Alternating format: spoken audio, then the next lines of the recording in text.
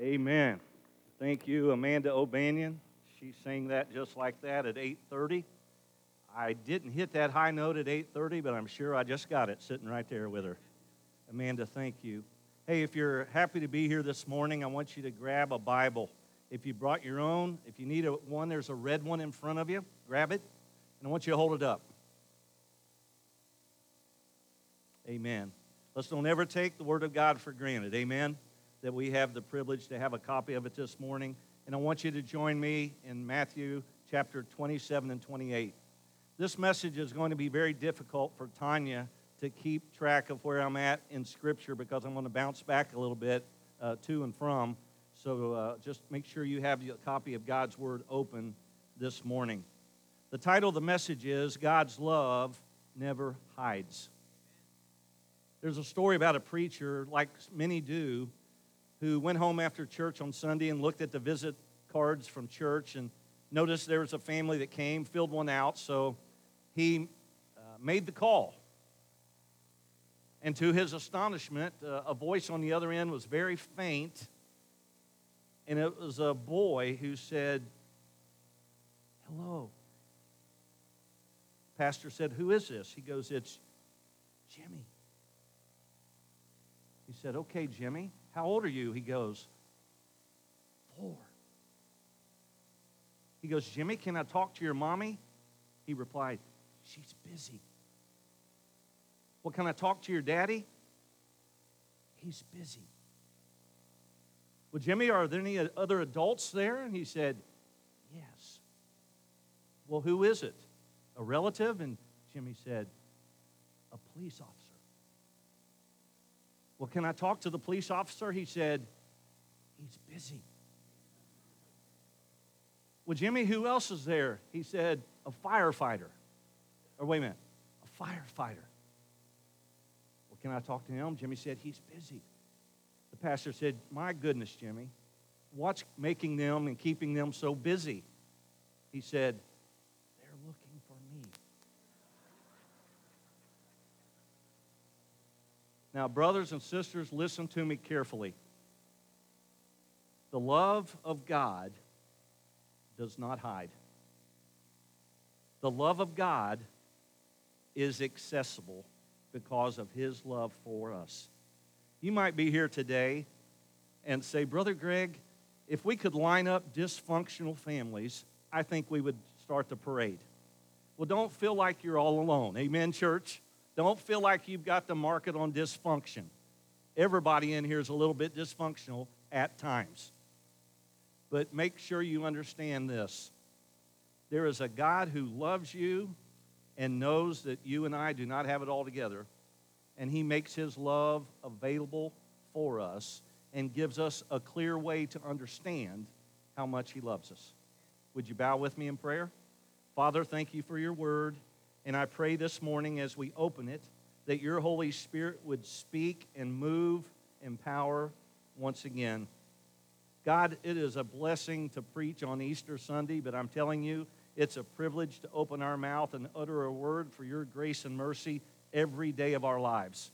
And I pray for every Bible-preaching church right now, every pastor, every evangelist, every missionary who's opening the Word of God and preaching the gospel of Jesus Christ, that today all across this world people would be saved.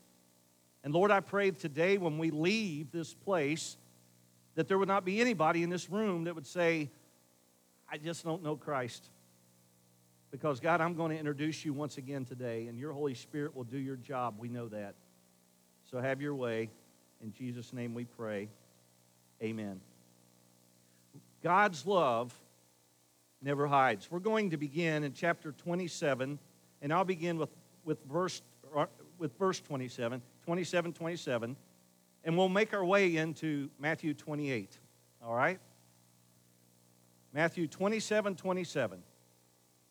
Then the soldiers of the governor took Jesus into the praetorium, or the governor's mansion house, and gathered the whole garrison around him. And they stripped him, who? Jesus, put a scarlet robe on him, and when they had twisted a crown of thorns, they put it on his head. a reed in his right hand, and they bowed the knee before him and mocked him, saying, "Hail, King of the Jews." Then they spit on Jesus. They took the reed and they struck him on the head, and when they had mocked him, they took the robe off of him, put his own clothes on him, and led him away to be crucified. Now as they came out, they found a man of Cyrene, Simon by name. Him they compelled to bear his cross. Brothers and sisters, listen to me. Physically, Jesus was beaten so bad that he could not carry the cross. You say, well, Brother Greg, wait a minute. Isn't this God in the flesh? It absolutely is. But make sure you understand something. God did not supernaturally dismiss the pain of Calvary. You know, some of you are here today and you're Simon the Cyrene.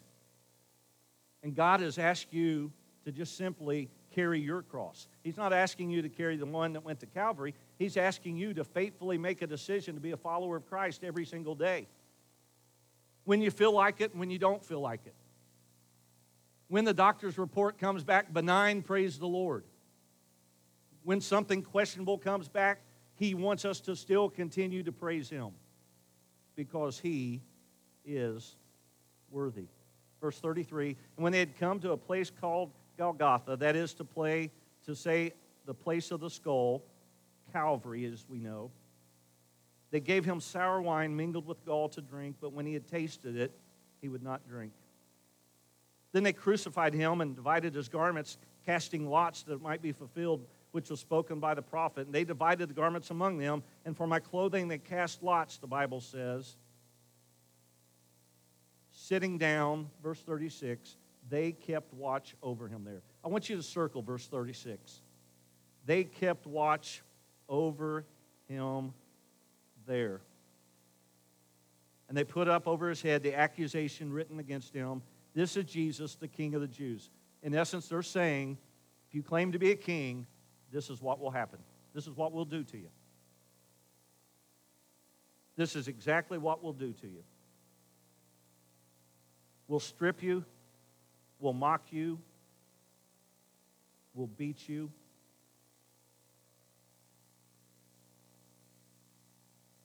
This is the King of the Jews.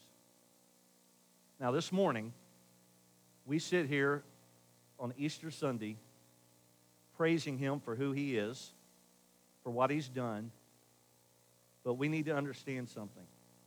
Before there's ever an Easter resurrection, there is the painful reality of Calvary, the cross that Jesus took for you and me. Verse 38 says, then two robbers were crucified with him, one on the right and the other on the left, and those who passed by blasphemed him, wagging their heads and saying, "You who destroy the temple and build it in 3 days, save yourself. And if you are the Son of God, come down from the cross."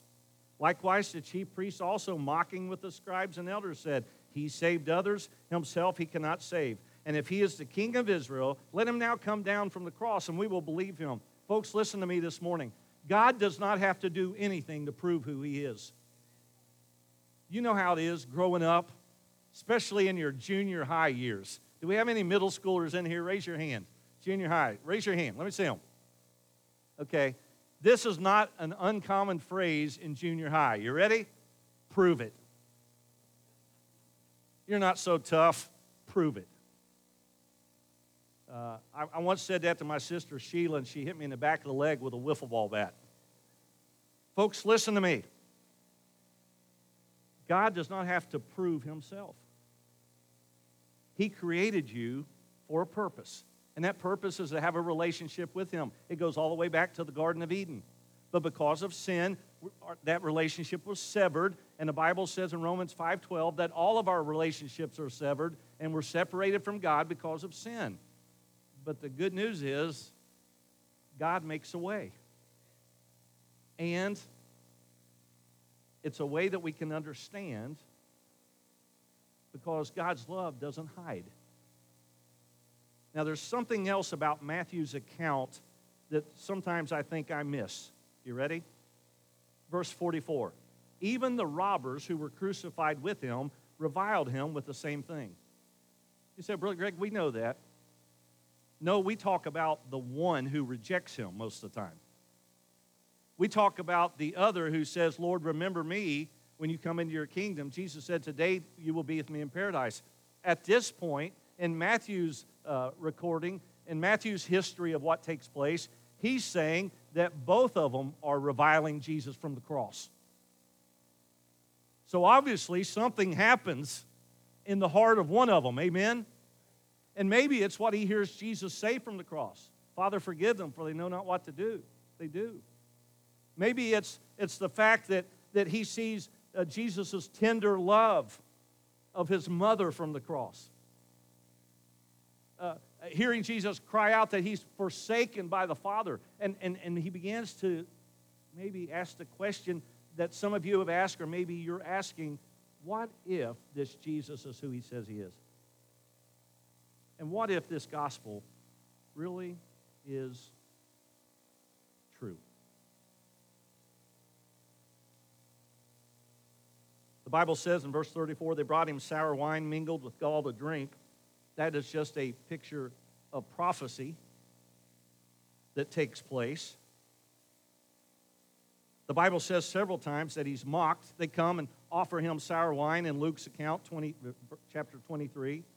In John's account, John 19:28, the Bible says, after this, Jesus, knowing that all things were now accomplished, that the scripture might be filled, said, I thirst. The love of God never hides. Now listen to me carefully this morning. We know John 3:16, do we not? Can you quote it with me? Let's do it. For God so loved the world that he gave his only begotten Son, that whosoever believed in him should not perish, but have everlasting life. Do you know the Bible says in John 3:17, for God did not send his Son into the world to condemn the world, but that the world through him might be saved. You see, God is not a God who sits on a cloud and wants to drill you every time you do something wrong. God is not a God who sits way out there and wants us to somehow figure out our way to get to a God who's way out there. He comes to us. And the cross bridges the gap so that we can come to Jesus by faith. And if you're here today and you're a Christian, here's what you're saying. I've placed my faith in Jesus and the cross of Calvary for my redemption. Amen? I love that. I love that. God's love never hides. Now, Christmas is God coming into our world in the flesh. Our Savior is born.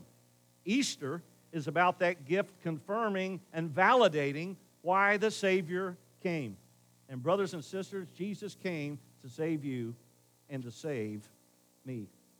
God's plan for my life and your life isn't something that's coded or impossible to find. The cross is crystal clear.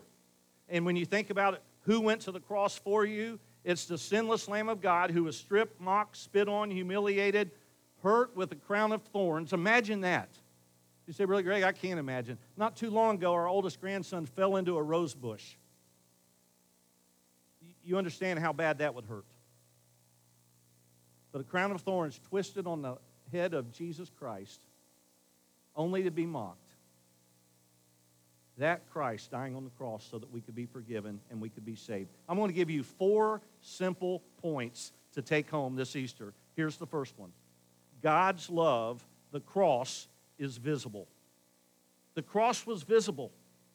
It was a visible sign to a watching world that had a hard time accepting it. Now, I have glasses on and some of you have glasses.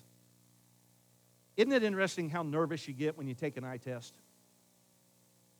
I mean, they put that thing on me and say, push your head against it. And all of a sudden, even that big bottom line or big top line, whatever it is, looks blurry.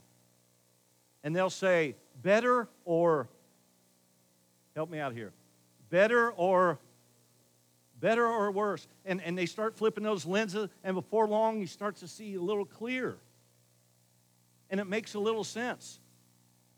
And what used to be foggy and what used to be out of focus, all of a sudden seems more of a clear picture. Well, I'm telling you, the love of God does not hide. And it may take some a little longer than others to understand it. For instance, if you were to say, can a 7-year-old trust Christ as their Lord and Savior? I would say some can, absolutely yes. but not every 7-year-old may be ready at that point. Some of you gave your life to Christ when you were a little older. You were taking a good look, and then all of a sudden, God brought into focus some things that you were wrestling with, and you accepted that by faith. The cross was visible. One of my favorite Southern Gospel trios is called Greater Vision. They sing a song that says, "To me it meant nothing, just a gathering of Jews on the hillside, a typical day on Golgotha where many had died. 3 crosses, 3 criminals, 3 outcasts brought no shame to mind until I discovered that the cross in the middle was mine." They go on to say, when I see the cross, now I see heaven reaching down. I'm telling you this morning, the cross was visible for the whole world to see, and it's in God's Word for you and I to understand how much He loves you. You'll say, well, Brother Greg, give me something else. Okay, I get it. The cross was God's visible reminder of His love for us. Do you know that those who watched Jesus die saw the pain as well? Like that Roman centurion who saw Him, who said this must truly be the Son of God. He had witnessed everything that was taking place. It's also interesting when you look at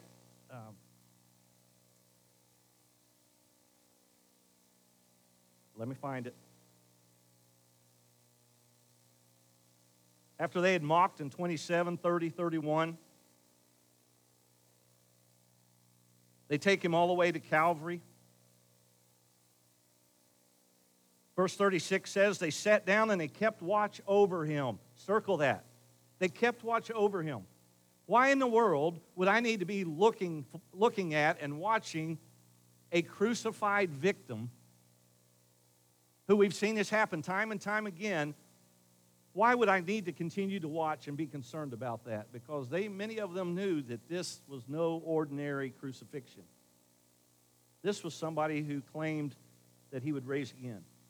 This is one who had told His disciples, listen, you're going to see me on a cross, but make sure you understand something. I'll meet you in Galilee. I'll meet you in Galilee. Jesus gives us a sign for us to understand. Now, something happened when Jesus died on Calvary. Look at verse 51. And Jesus cried out again with a loud voice and yielded up His spirit. 51. Then behold, the veil of the temple was torn in two from top to bottom, and the earth quaked and the rocks were split.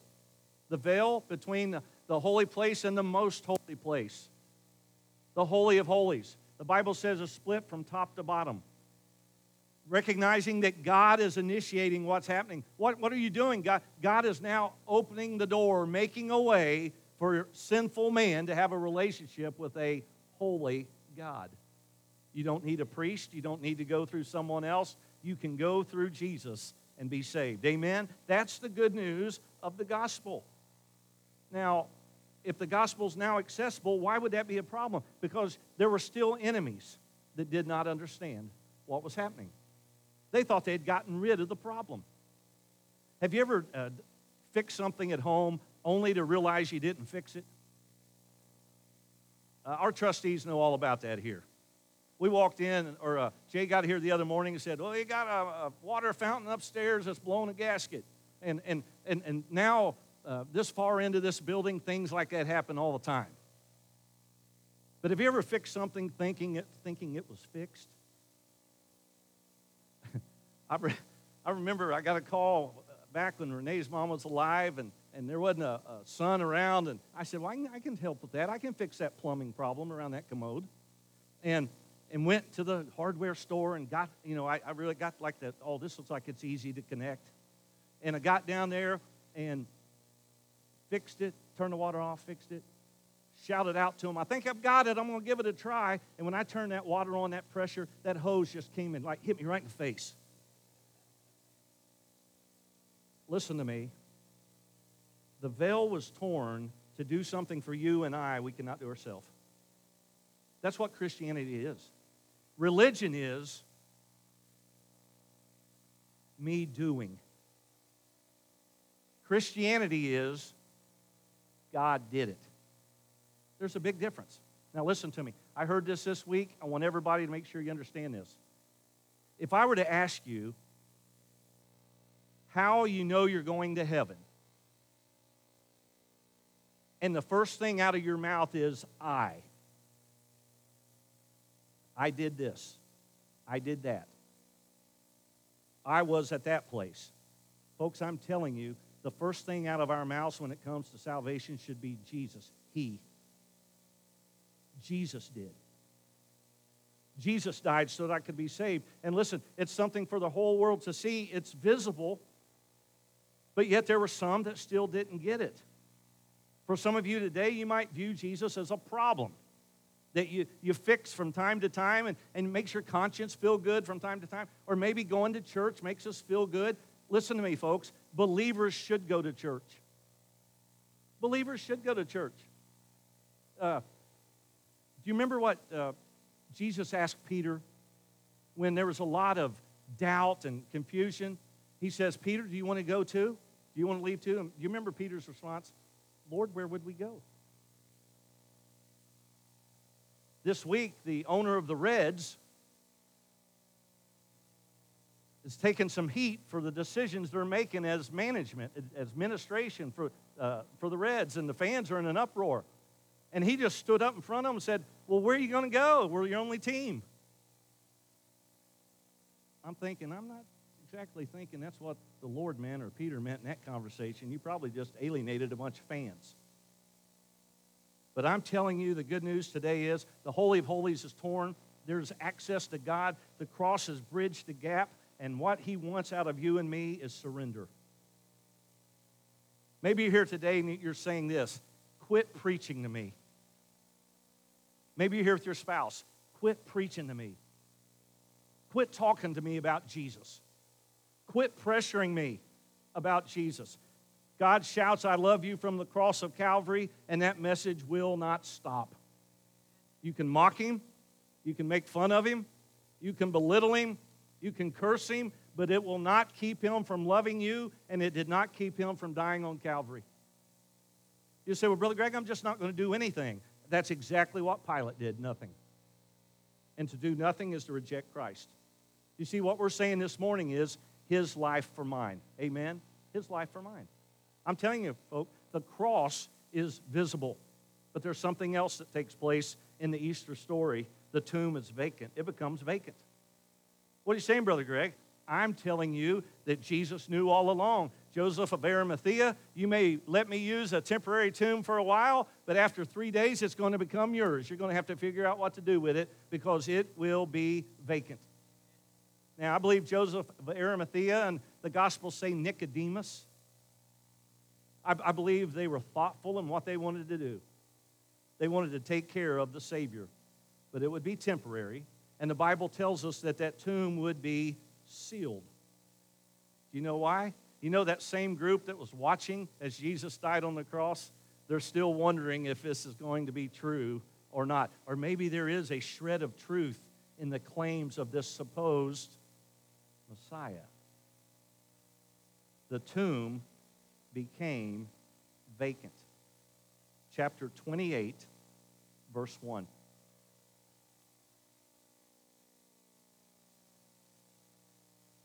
Well, let's just start at 62 and 27 and read right into 28.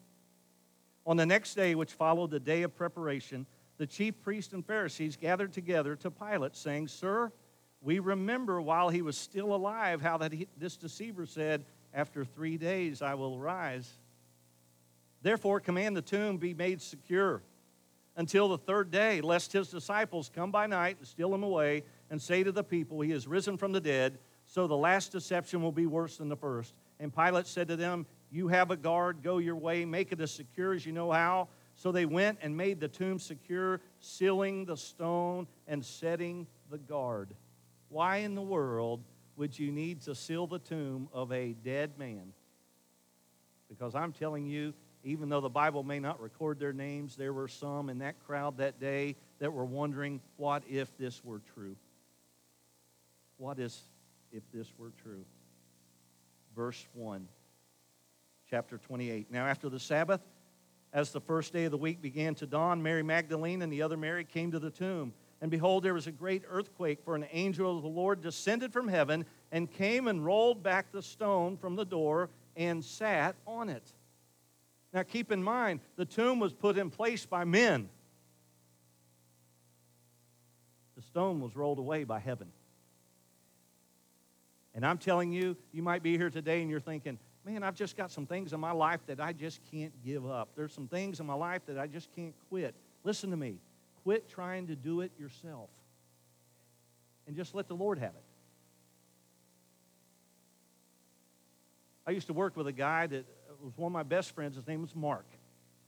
And we played ball together all the time, and he would let me share the gospel with him, and he was very open to it.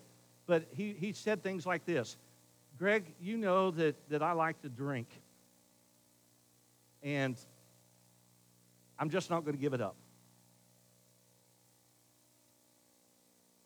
And I said, okay, I respect your honesty.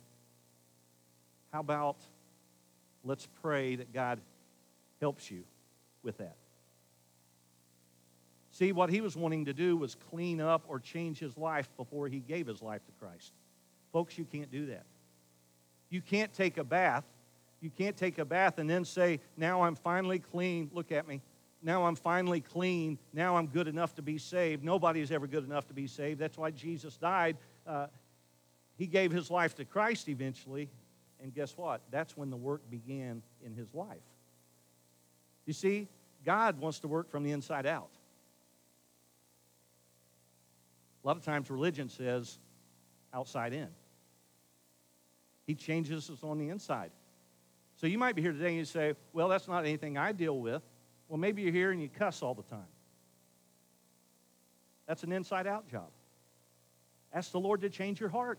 The Bible says what comes out of our mouth really is an indicator of our heart. You're saying, well, Brother Greg, I don't have a problem with that. Well, maybe you talk about people like a dog. Or maybe you're the best Facebook. Maybe you've got more followers than anybody in Baptist history. Who cares? I'm not interested in the fact you went to the grocery store this afternoon. Okay? Listen, folks, make sure we understand something. Jesus changes people from the inside out, and I have to believe there were some in the crowd. Well, we know that the Roman centurion was there. He recognized it.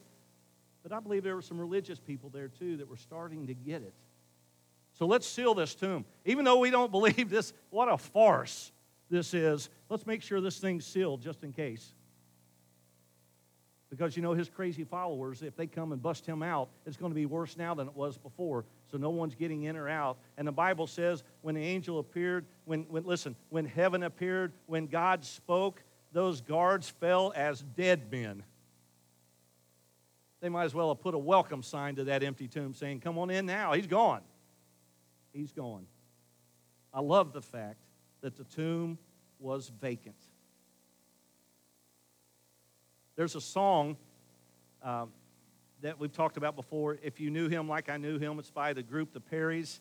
And Joseph Habedank, who is really from Dayton, Xenia, I believe, he wrote a song that said, I walked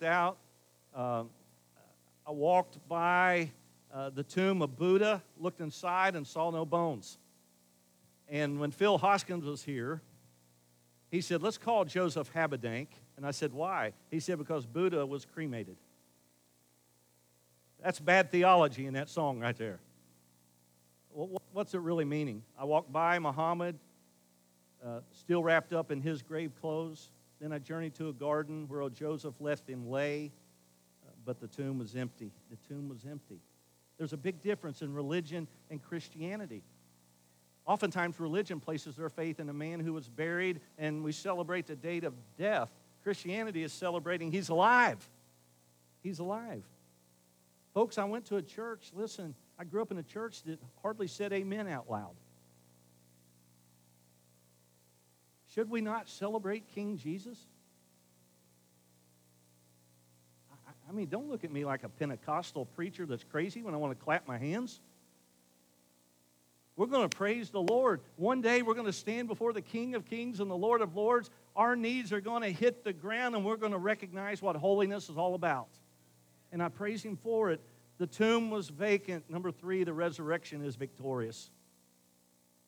1 Corinthians 15, if Christ is preached that he's been raised from the dead, how do some among you say there's no resurrection of the dead? If there's no resurrection of the dead, then Christ is not risen. How important is the resurrection? It's everything to our faith. It's everything to our faith. Paul says in 1 Corinthians 15:14, and if Christ is not risen, our preaching is empty and our faith is empty. The resurrection is everything.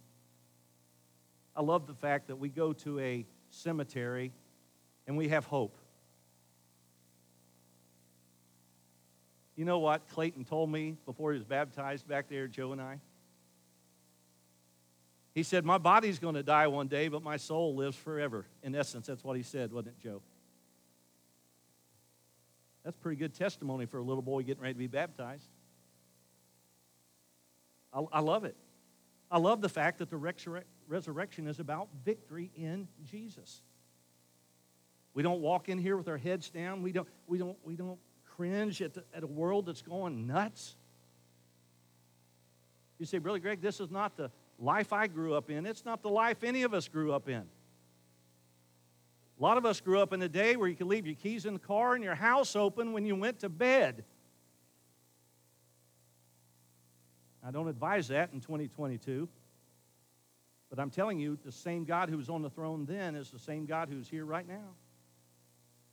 You teach your kids what hope looks like in Jesus Christ. You teach your teenagers that there's a God who can help you make better decisions. There's a God who will walk with you even through the darkness of life. And I'll close with this. Chapter 28.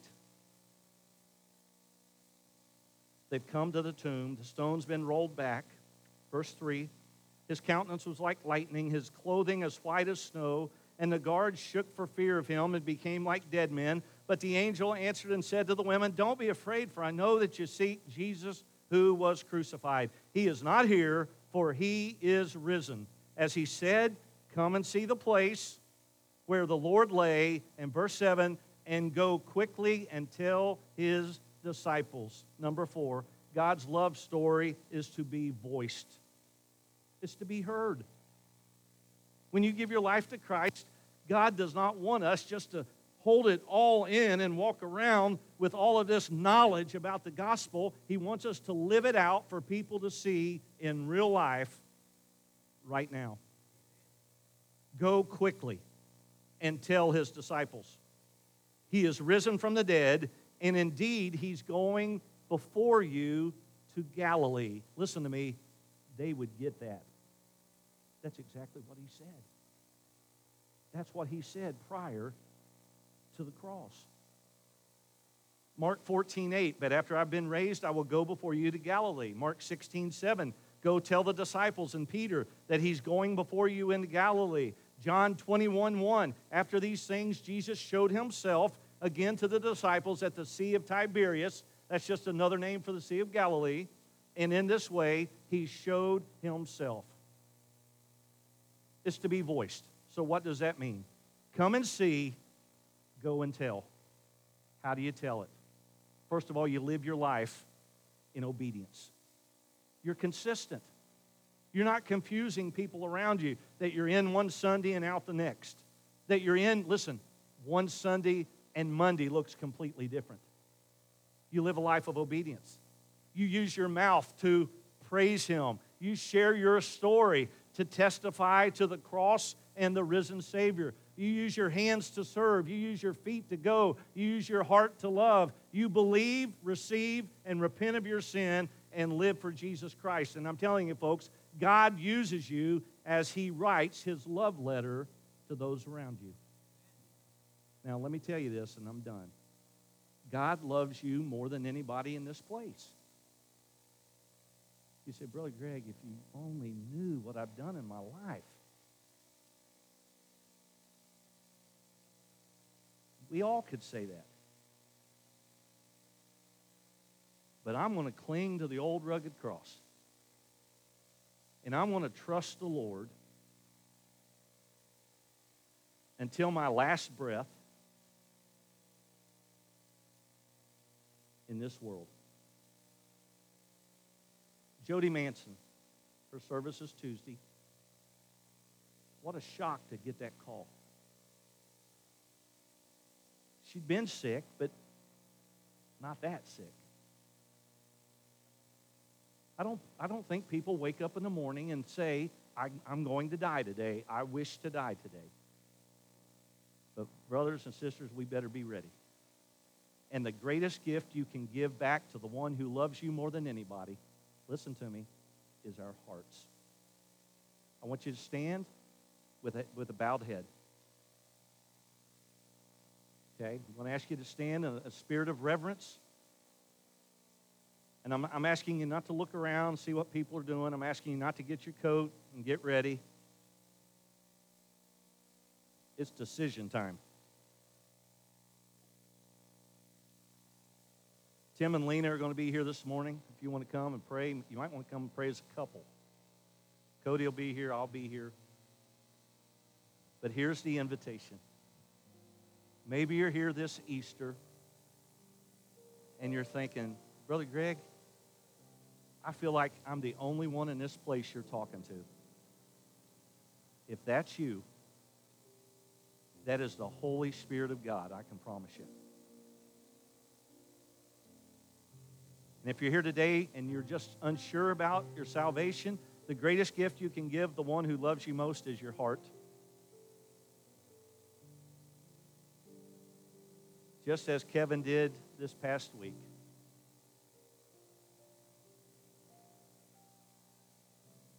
Is that what you want to do? Is that what you need to do? So right here, right now,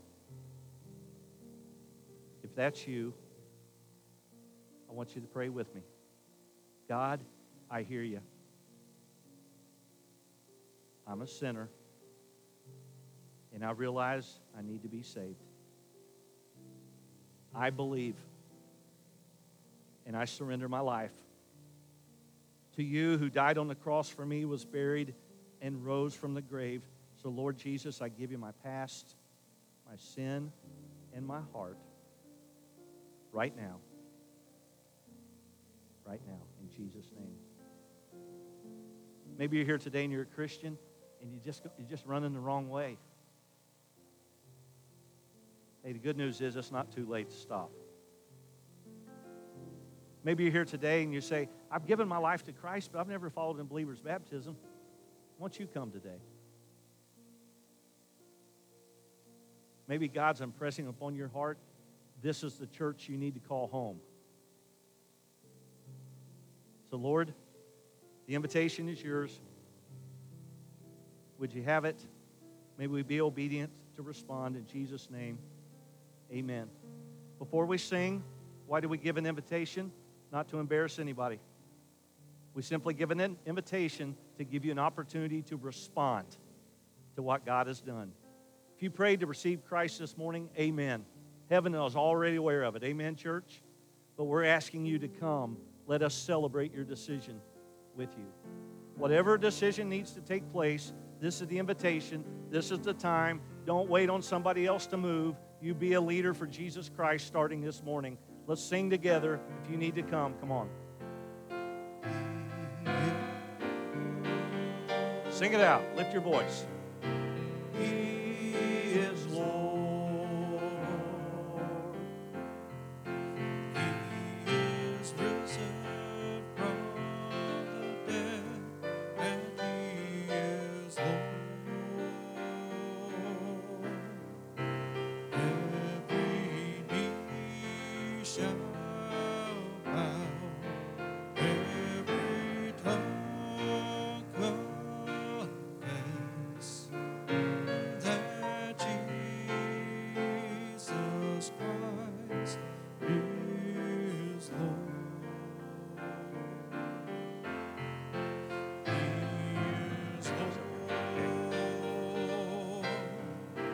He is Lord. He is risen from the dead, I'm going to bring some. and He is Lord.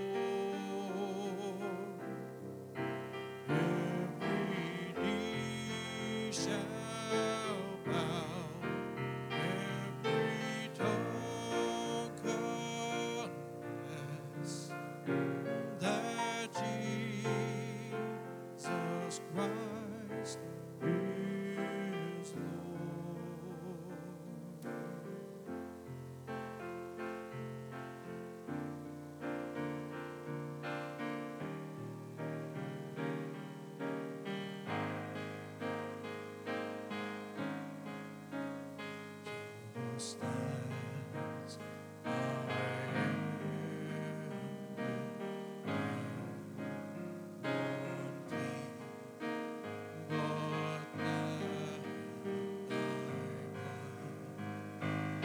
was shed for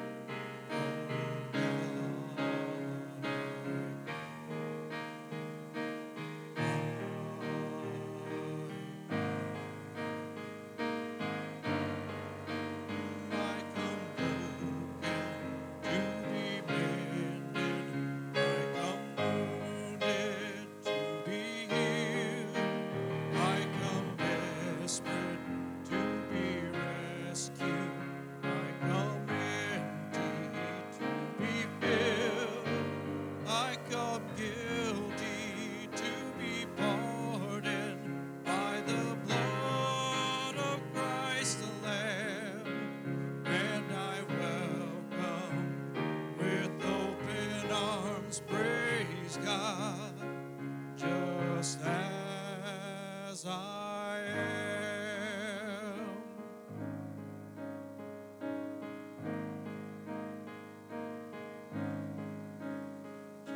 Just as I am,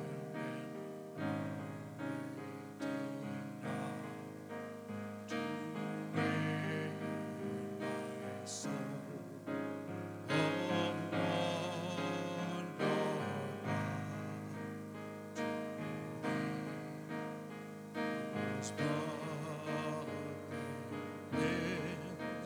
Each bottle Lamb of God,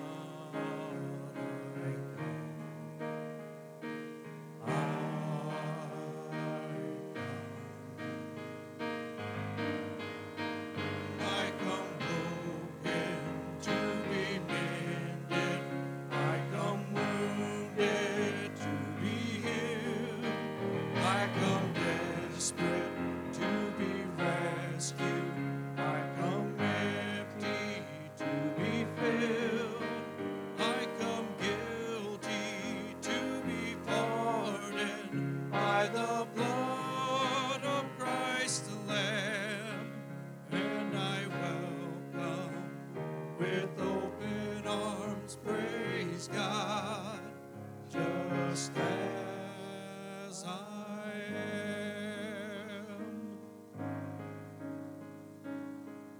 Amen.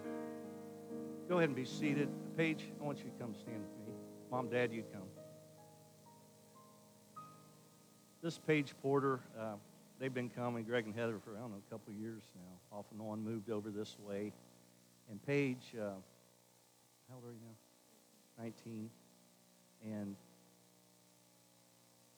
that career in front of her and all of those things, just battling some health issues. And some things that just create headaches that just will not go away. And they've come today for prayer. Amen? So I just want us to bow our heads. Marsha's going to play softly. And I don't know, maybe some of you may have gone through headaches that there were no answer for and you felt like quitting and giving up. Some of you ladies, will you come and just gather around Paige? Just go ahead and get up. Anybody? Come on, ladies. Amen. Amen.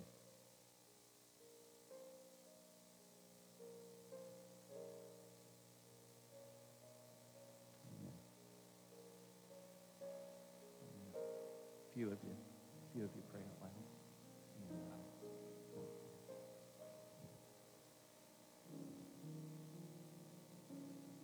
Let's sing Just As I Am again. Okay? Just as I am without one plea, but that thy blood was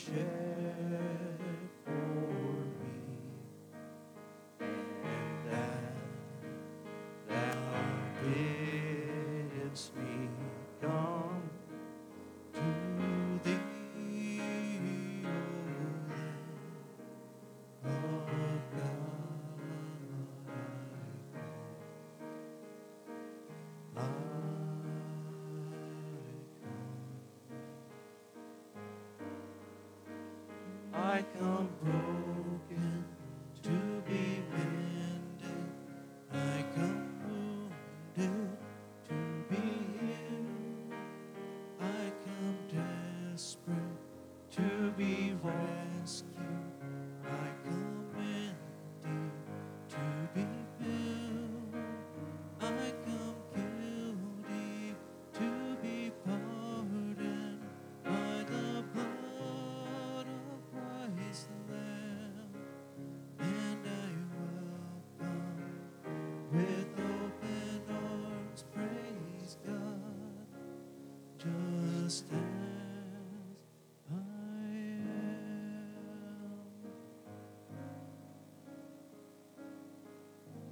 Jesus paid it all.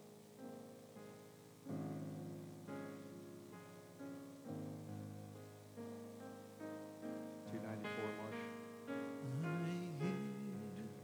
hear the Savior say, Turn to 134. 134.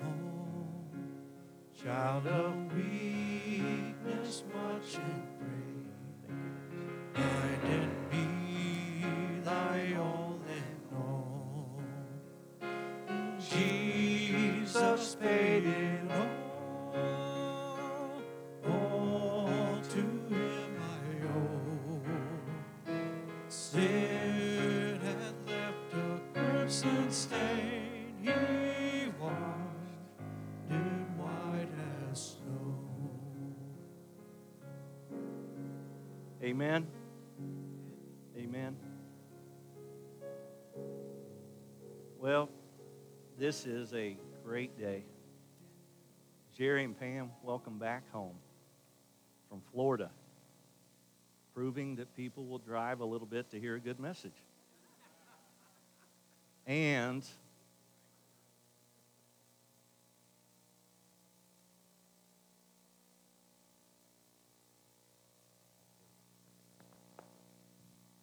Dolores.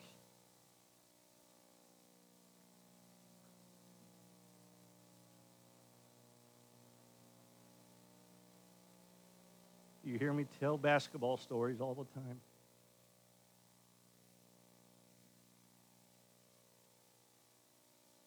And this is my old teammate, Jimmy Pollard, who was first team All-State, led the state in scoring, but my lifelong friend who told me he'll try to come Easter. And I just saw you. You were hiding behind Kevin Well. Jim, God bless you. Setting a good pick. God bless you guys. Thank you for being here. This is a blessing to my life. My mom and dad are right here. And let's give number 20 a good welcome, okay?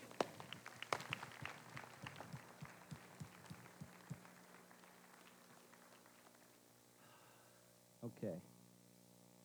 We've got a number of guests today. One way you can really help us is your bulletin has a tear out. If you just fill in a few information things for us, and on your way out at the Welcome Center table, you can just drop it there. We have a gift for you, and would love for you to take that home with you, okay? We also have two ladies that are going to give our ladies a personal invitation. So go ahead. Hi, everybody, and happy Easter. You gotta love this hat. On behalf of the ladies' ministry, Joetta and I would like to invite our ladies of all ages, everybody that wants to attend, to our ladies' tea. It's going to be on Saturday, May 14th at noon, and it's going to be in Fellowship Hall just across the way. And so we'd like to invite you to come. We still have a few tables that we need people to host those tables. Come in, decorate those tables, and invite people to your table. There's sign-up sheets at the elevator on that board there. So if you're interested, please sign up. If you'd just like to attend, of course, you sign up for that too. We do need to get a count so that we can let Wendy know. She's going to cater it for us. It's free of charge. There's no charge to come to this ladies' tea. We just want you to come and enjoy the fellowship. It's open to ladies of all ages. If you can sit up to the table and use your manners. We want you there. We are also having a hat contest, in case you wondered. We would like the ladies and the little girls who attend to make a hat. Make it of anything you want. If you don't want to start from scratch, buy a hat at the dollar store, put some flowers on it. Make it from scraps of things at home. Brother Greg thought I made mine from something he scrubbed his back with. So any kind of hat, we just want to have fellowship and fun and have good Christian girls and ladies there to enjoy themselves and all be together. So please sign up by the elevators and do it soon. Love to have you there. And we, for this, as our ministry part of this party, we're going to be accepting donations and items for Birthright, which is the program in Eaton, which helps mothers and families to get supplies for their children. We're going to have a representative there to talk about Birthright and kind of give you some information about Birthright. So we just look forward to seeing you all there. And again, if you have any questions, just see Joetta or I, and we will get those answered for you. Have a happy Easter. Yeah, thank you. Thank you. Let's go ahead and stand. Once again, the pink slip in your bulletin, if you'd like to register for the kids ministry meal and meeting next Sunday, make sure you do that. If you've done it online already, you don't have to do that again, okay? Also, Kezia, no well tonight, correct? There'll be no youth tonight at 6. And I'll make my way to the lobby. If we have some guests maybe I've never met, I'd love to say hello to you. And thank you for being here. And we are grateful to come together. Amen? Well, I feel like we need to, instead of saying amen, benediction, leave, I think we need to sing. Okay, this is a little tune that says, I'm alive in Christ, and He's alive in me. Everybody say that. I am alive in Christ, and He's alive in me. That repeats, and then it has a little hand clapper, okay?